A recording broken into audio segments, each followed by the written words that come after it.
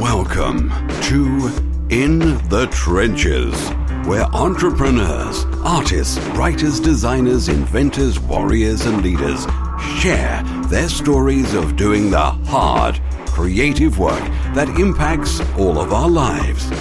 Let the journey inspire you to do something worthwhile, build something bold, and create your life's work. And now, your host, Tom Morkis. Welcome back, everyone, to another broadcast of In the Trenches. I'm really excited to have on the call today Scott Bales, who is the author of Mobile Ready and the soon-to-be-released Innovation Wars, which, when this goes live, will be actually being crowdfunded, crowd-published on Publishizer.com. And we're going to get into a little bit about why Scott is using that to get his book out there into the world, a little bit about the publishing model that he's pursuing, which is pretty exciting if you're interested in self-publishing or publishing in general. And we'll also dig into the book itself, what Innovation Wars actually means. How do we drive innovation in companies and corporations, and even as individuals, even as startup founders or freelancers, how we can drive innovation. I think there's a thread that runs through all of that, and that the most successful companies are people and companies that innovate. So, Scott, thank you so much for being on the call with us today. Thanks, Tom. Thank you for having me. Totally. So, okay, I do want to dig into the Publishizer and the crowd publishing aspect of the book, but I want to save that till after the first part. I want you to give us some background on yourself and Innovation Wars itself, the book. Yes, it's an interesting story. It's one of what I call the reformed banker come entrepreneur. I grew up as a professional banker in Australia, and a random chance to be thrown into Southeast Asia turned me into an entrepreneur, predominantly in the financial services sector. That's where I've thrived, but in also other sectors. Since 2008, I've successfully driven the creation of a number of startups on all 4 continents around the planet, with basically the headlines being I've helped create 3 companies exceed $100 million valuations, basically through a methodology of what I call structured innovation. It wasn't called innovation back then. It was a hybrid of like design thinking / lean startup. To essentially, how do we build meaningful products that actually scale? The book that I'm writing right now, Innovation Wars, is basically pulling together, 8 years of work all around the world in a framework that is easy to pick up and digest and start executing on very, very, very, very quickly.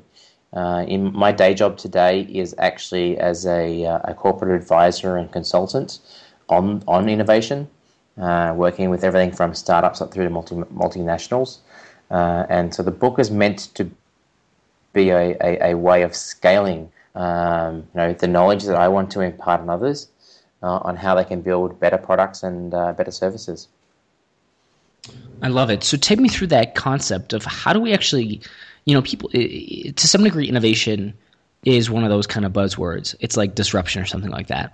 I think innovation is more appropriate than disruption, but and I think there's a huge amount of value in being innovative. But talk me through how we actually become, how does a company implement innovation? How does it actually innovate? Yeah, and it's a really good question, Tom, because the answer does not lie in the corporate world. And this is the struggle that most multinationals actually, really, really cannot grasp. And the answer actually comes from how the Facebooks, the Instagrams, the Ubers, the Airbnbs of the world, how they built their product. That's where the answer actually comes from. The huge difference between 2 generations of companies is if you look at most of the Fortune 500 today, they built their product in the industrialized area. They built a product and imposed it on a market through a series of either promotions or marketing or advertising campaigns. Most of them have been very successful and been around for some time. Particularly in my area of specialty, financial services, most companies have been around for 100 plus years. But what they're seeing is in other sectors, if you look at transportation with Uber, for instance, is the guys that start these businesses, so I'm talking about Travis at Uber in particular, organically and engagingly work with the market's desires and needs to build a product that is more fitting of their actual aspirations, particularly at a higher level. And so the example I always give here, and this is where I challenge the banks, is nobody on the planet buys a mortgage. Literally nobody. Now, yes, the mortgage is one of the most profitable products in a bank, but it's a part of a higher value chain. And that value chain is the process of buying a house. And so the great innovators and disruptors of our time are realizing that there is to own a successful business is all you have to do is serve a greater portion of that value chain. So Uber, for instance, instead of saying, okay, with Uber, we require you to go to a point to actually hail a taxi, to get to where you want to go, to pay cash, actually hope that they take credit card to get to your endpoint, is Uber realized very, very early that the value chain that a taxi operates in is actually getting from point A to point B. And point A might be your office, it could be your apartment, it could be a cafe or a restaurant you're in.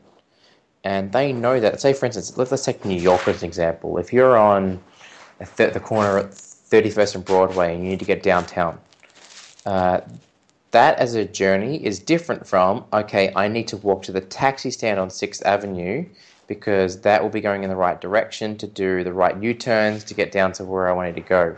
And so Uber realized there is a higher, I need to get from point A to point B demand to essentially change the performance benchmark of an entire industry.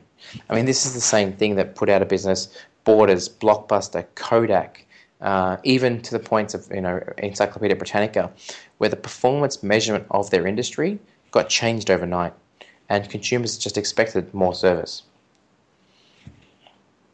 I love it. Okay, great. So I guess my question is this. So I think that there are when we think of innovation and we see examples, I think most people get it. They see what Uber's doing and it's like, yep, clearly they were an innovative company. They're just doing awesome. I mean, just from a consumer standpoint, I love them and I wish they were in my area. They're unfortunately not right now, but it's one of those things or Amazon and Amazon Prime. It's brilliant. When it works, it works. But I guess how do you methodically go about implementing this type of innovation? And I know you mentioned it's not necessarily found at the corporate level per se. So I'm just curious, how do we actually approach it to say, okay, I have my company, maybe I'm doing well, maybe we're doing great, but we have our business model, et cetera, et cetera. How do you approach, doing something that is by its nature unpredictable? You don't know what you're going to get when you attempt to drive innovation. So how do you approach that? And I guess what's an appropriate way to? Is there a framework or something we can do to actually approach that question? And Tom, I am super happy that is your third question because what I say to everyone, ideas are cheap. The idea that Uber started on is extremely easy. The idea that Instagram started on is extremely easy. Even Facebook, for example, the idea is easy. What makes the difference is the execution, and this is equally applicable for both startups and for corporates that are trying to innovate. What it comes down to is exactly what you said. There needs to be a framework or a model in which you can follow to test the validity of an idea and know simple questions like, if this idea is not flying, at what point in time should I discard it or change it? If I know this idea is flying, at what point in time should I invest more capital and scale it? And so over the last sort of 8 years, or the best part of a decade, the methodologies have gotten stronger and stronger. Eric Ries has done really good work in the areas of lean startup. The design agencies have done a really good job of championing the idea of design thinking. We've seen the technology world really championing methodologies like Agile. And the venture capital guys really champion the idea of cash and return on cash models for actually exploring options. And so if you fuse all of those together, we actually have a very strong methodology of what I call the innovation pipeline. And the innovation pipeline is basically around how do you create for your organization a number of strategic options through an ideation process. That could be 2 ideas or it could be 2,000 ideas. But the methodology allows you to systematically go through those ideas and actually evaluate which ones do we have to throw in the trash can and which ones do we want to invest more time and money in. And that's, it's a process that requires a degree of, let's say, creativity, but it's also a process that requires the rigor of a methodology behind it to know that, okay, we believe this idea over here is worth $10,000, but this idea over here is worth $10 million. Hence, we're going to back that one. And that's a tough discussion at almost every corporate. Today they look to traditional consulting houses, particularly the big consulting houses, and they get it wrong all the time. So it's how do we basically leverage the methodologies of basically Silicon Valley to build the future of any industry? And I said I spent a lot of time in healthcare, in insurance, in financial services, in retail, in pharmaceutical. The methodology pretty much stands up every single time in challenging that industry to think about what's next. Awesome. I love it. Okay. So we have this framework. We have a way to approach it. And I think most people, understand the idea of innovation, why it's so important. So now I want to talk a little bit about, is this, I guess my question is this, is this something that anybody can apply, or is it mostly geared towards larger companies? Is there a certain budget that's required? And if it's not relegated to larger companies or larger corporations, how does a smaller business find an innovative edge, or even a startup, as an example? Again, like Uber was a startup. I guess it still maybe technically is. It's pretty huge, but the point is, how does something small, something that maybe lacks the amount of funding as like an established company or corporation that doesn't have that budget, that can't say, okay, well, let's put X number of millions into this right from the get-go. Is there something that smaller organizations can do and apply this the same way? Yeah, so there's some really simple frameworks that will come out in the book, which I talk about the ideation process. And literally, it's a structured process for coming up with ideas for strategic options. One of the things that challenges almost every industry today is they are so good at doing what they do already that they forget about almost blue sky thinking or adjacent industries or challenging the way things are in their industry. A lot of my work is actually working with incumbents in almost every sector, of basically coaching them to re-ask the core questions of why is it like that? Just because you say that's the rules and that's always been like that, that's not good enough. We need to dig deeper. We need to figure out why is it like that? Is that still the best possible way to do that particular thing? And so what's actually required here is a structured way of challenging the status quo. Because if you don't do it, whether it's a small business or a large business, somebody else is already doing it. This is what everyone right up and down the valley are doing, is literally challenging the incumbent way of thinking of every industry on the planet. Education, healthcare, financial services, insurance, social, retail, e-commerce, distribution, logistics, like everything is being questioned as, is there a better way to do this industry? To revisit the core paradigms of that industry and to challenge them. Okay, awesome. I love it. All right, so now I want to shift a little bit. Well, it's not a switch. It's a shift a little bit to innovation in publishing, and kind of ties the story together and actually explains. The book itself, that's what's so appropriate, I think, about how you're attempting to leverage Publishizer. And so take me through this. Why go the route you're going? I think you're the type of person with a certain platform that you could probably get an agent, could probably get a traditional publisher right away, going through those like traditional means. Yet you're attempting to use Publishizer in a very unique way. So take me through that a little bit. Talk through that. Yeah, I think to answer this question, Tom, I have to refer to two books because Mobile Ready and Innovation Wars will go through two very different journeys. Someone like myself has a skill set that allows them to be entrepreneurial, and that allows someone like myself to have, let's say, a bias towards controlling certain decisions within the process of producing something. So I am quite comfortable with ideation. I'm very comfortable with marketing. I'm very confident with distribution. I'm very confident with consumer outreach. I'm very good at building demand. So all those things, okay, these are things that normally an author would get from a publisher. So you'd go from a large publishing house because they know how to get your book sold to 10,000 people. But as a result, because of that, of buying into that know-how, they'd also then basically own the book, because they would then say, okay, we're going to produce it our way because we have our own recipe for success. And so going through the process of Mobile Ready, I quickly realized that, look, I understand why publishers do it the way they do it. It's the same way that a venture capitalist does investment in their own way as well. But I wanted more control.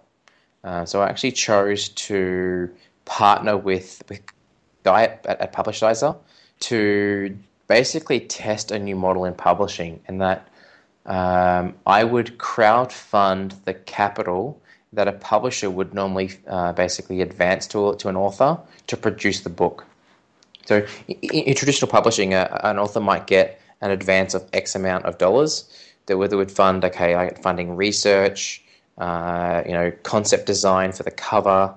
It might fund, a publicist, for instance. So the components that would actually take up to bring a book to market. So that when I work with Mobile Ready, I was quite lucky in that I already had a background in marketing. I had a background in community engagement and sales. So I was actually able to raise nearly $35,000. So I had the money to produce the book myself. I didn't need the advance of a publisher. So I chose and paid my own editor. I chose and paid my own publicist. I chose and paid my own production company. I chose and paid for my own distribution systems. And as a result, did quite well. I mean, the book was at the time the third highest crowdfunding book on the planet. And when I actually put books into the Amazon warehouse, it made itself up to fourth in the consumer behavior book, the consumer behavior segment, which is not bad for a first-time author, independent as well. I then realized through that process there was a couple of things that I liked and didn't like about the process. I loved owning the production process, particularly for someone like myself with an entrepreneurial kind of lean. I knew the components that I liked owning and deciding on, but I hated distribution. I would have gone back and begged somebody to take over the distribution of the book. Mm-hmm. And so with the next book, I've decided that I'm going to try and do a hybrid. I'm not doing a full-scale publishing deal. I'm not going to do a full-scale self-published deal. So I haven't got a name for it just yet. And Guy and I keep chatting about this. It's kind of like almost what I want to call it crowdfunded bridge publishing.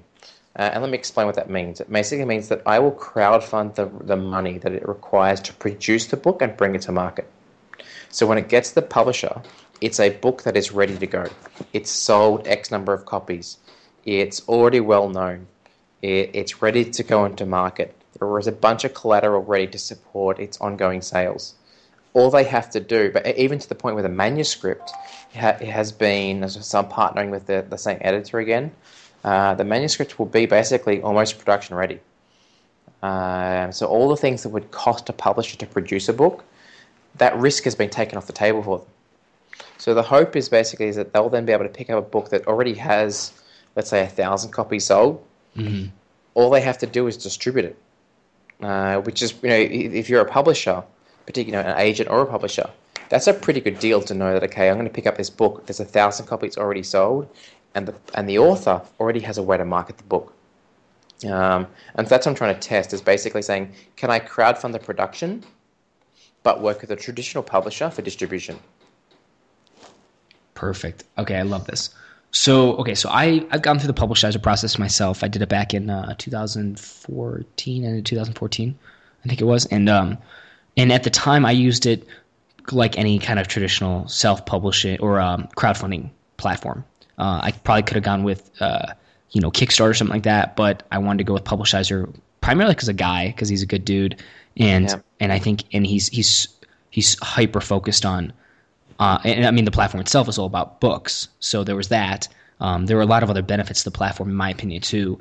But I think it was his, focus on publishing, on building something for writers and self-publishers, and just his focal point being writers and self-publishers that I think made the platform more appealing to me as somebody who's crowdfunding versus, say, using something like Kickstarter.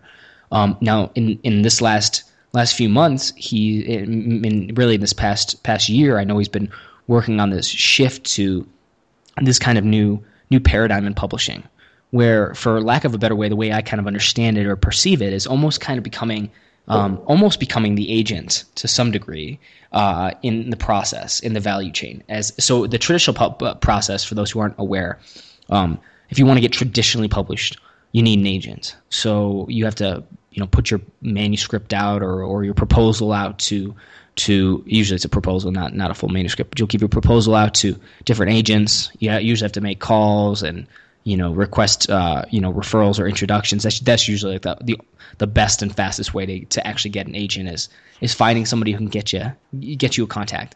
So you have to hustle that. Then the agent has to work to get your book in front of a publisher. And there's like multiple steps and middlemen.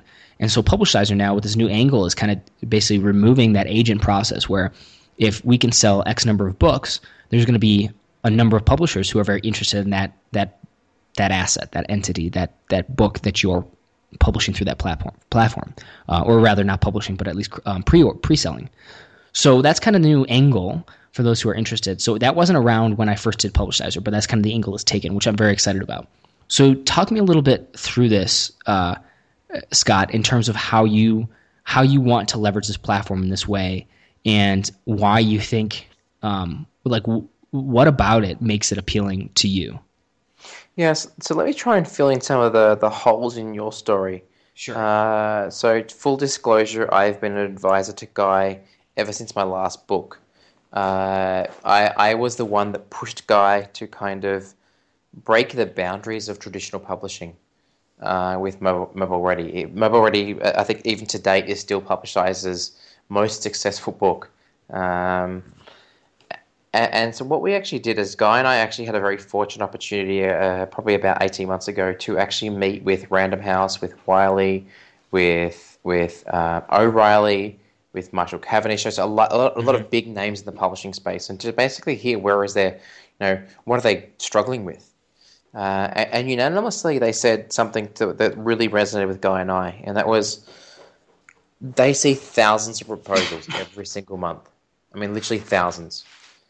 The challenge they have is they know, where in the time they have, they know that 10% of books will actually work. And that's the 10% of books that actually make it to market. They'll also know that there's probably 50% of books that will never work. So literally 1 in 2 proposals get rejected.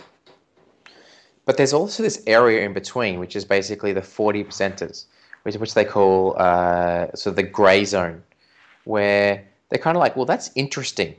It's either a first of its kind, or it's a new topic, or it's a new genre. They just don't know, basically.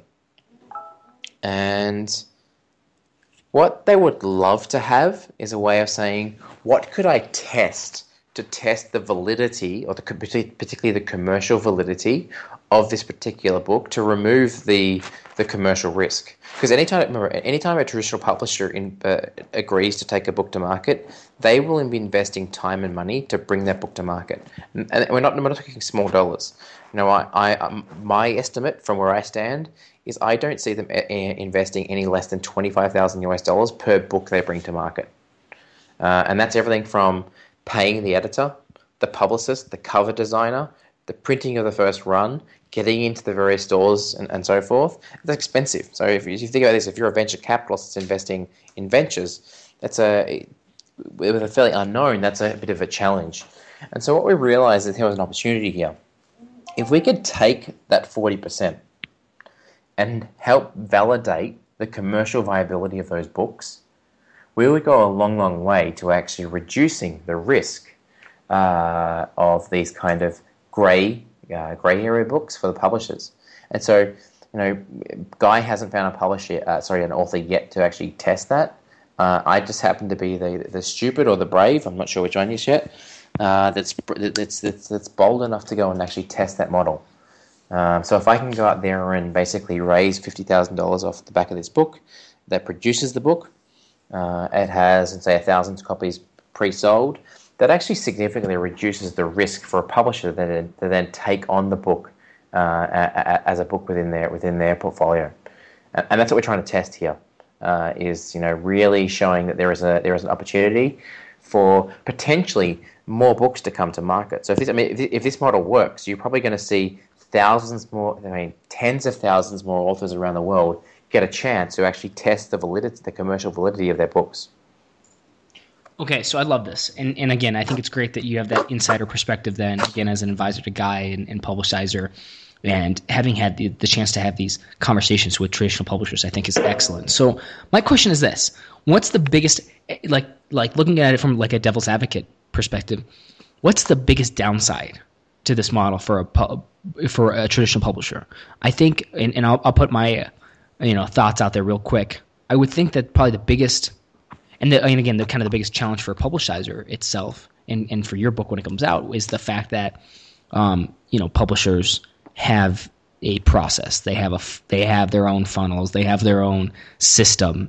And it's like, if it's not broke, don't fix it kind of thing. Although I think most people probably agree that publishing is pretty broken. And the nature of kind of what you explained in terms of total cost that it takes to get a book to market makes it like a really challenging marketplace. So what is the biggest – I'm curious, from the perspective of the publisher, what's the biggest challenge with adopting a new angle like this, or a new approach to publishing using something like Publishizer?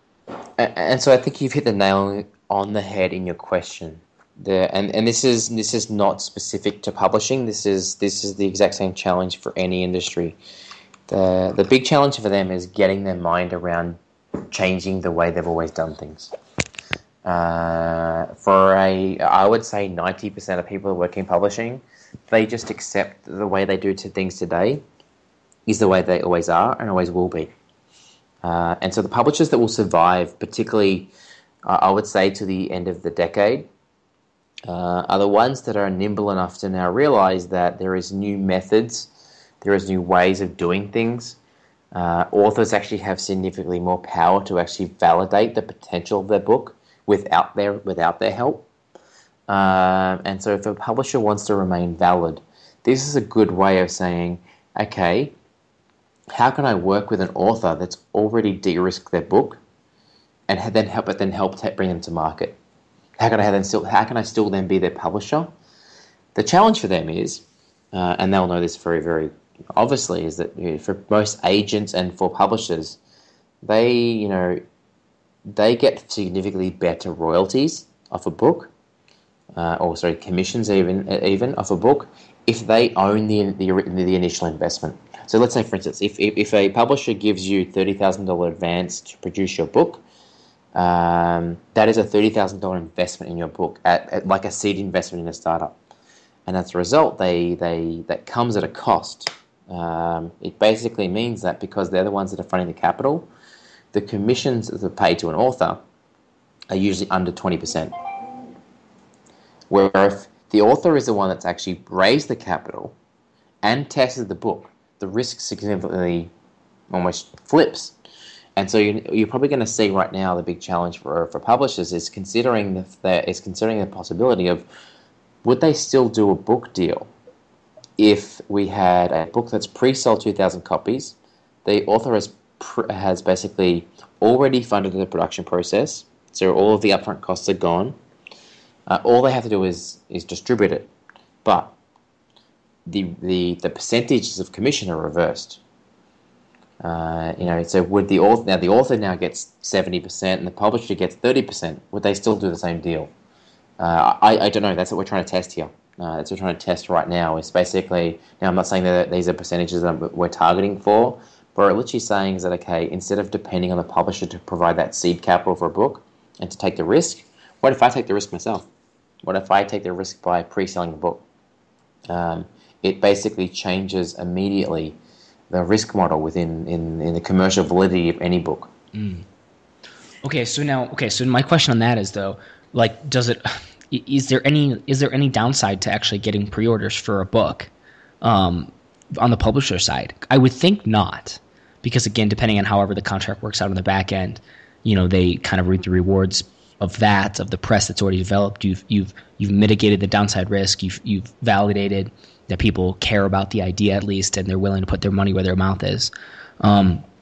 Is there any downside to the publisher to do this in terms of like, because the one thing the one thing I look at it and I perceive, it seems like I perceive, is that it seems to some degree that publishers might be like, oh well, if you've already pre-ordered, you've already done the pre-orders, you've already done this kind of campaign. Well, maybe that lessens what they think they could do with the book had they just gone through their traditional channels. Do you find any kind of challenge there on the publisher side?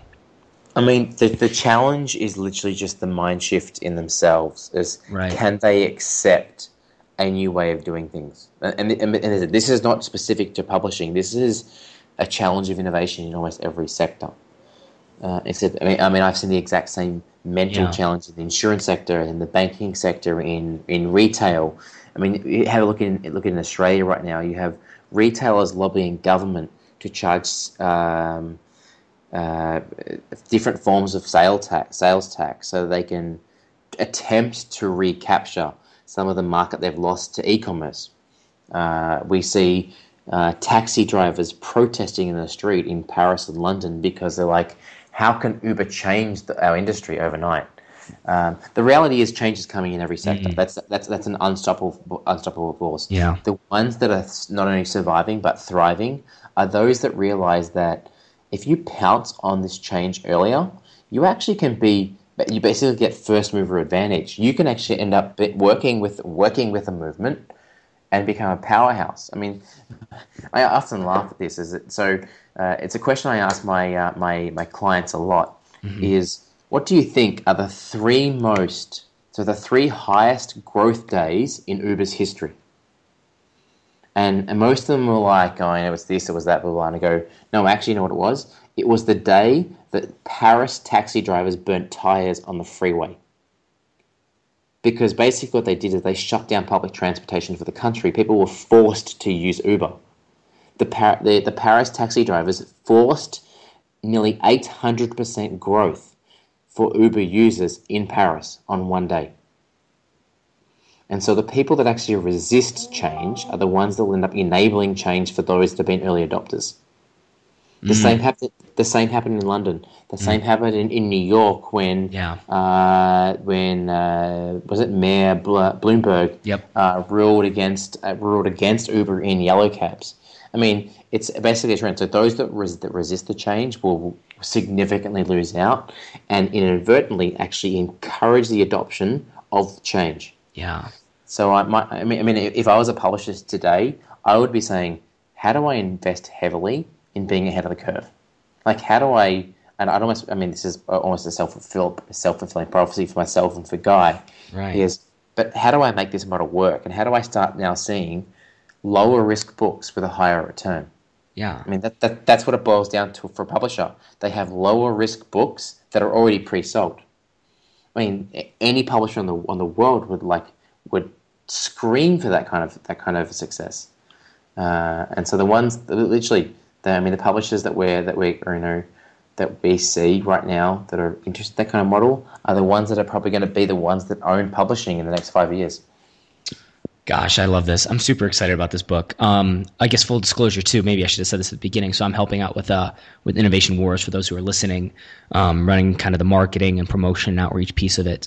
And I'm very excited about this project because it's something, while I've done crowdfunding campaigns for books before, never with this angle, never with this goal, never with this focus. And I think it will be disruptive. I'm super excited. So our goal, and this is what I'm very excited about, is how do we run this campaign and pre-sell enough copies to get a publisher interested and basically get somebody to take over the distribution and fulfillment for Scott's book, Innovation Wars. And it's a fun challenge, man. I think it's going to be exciting.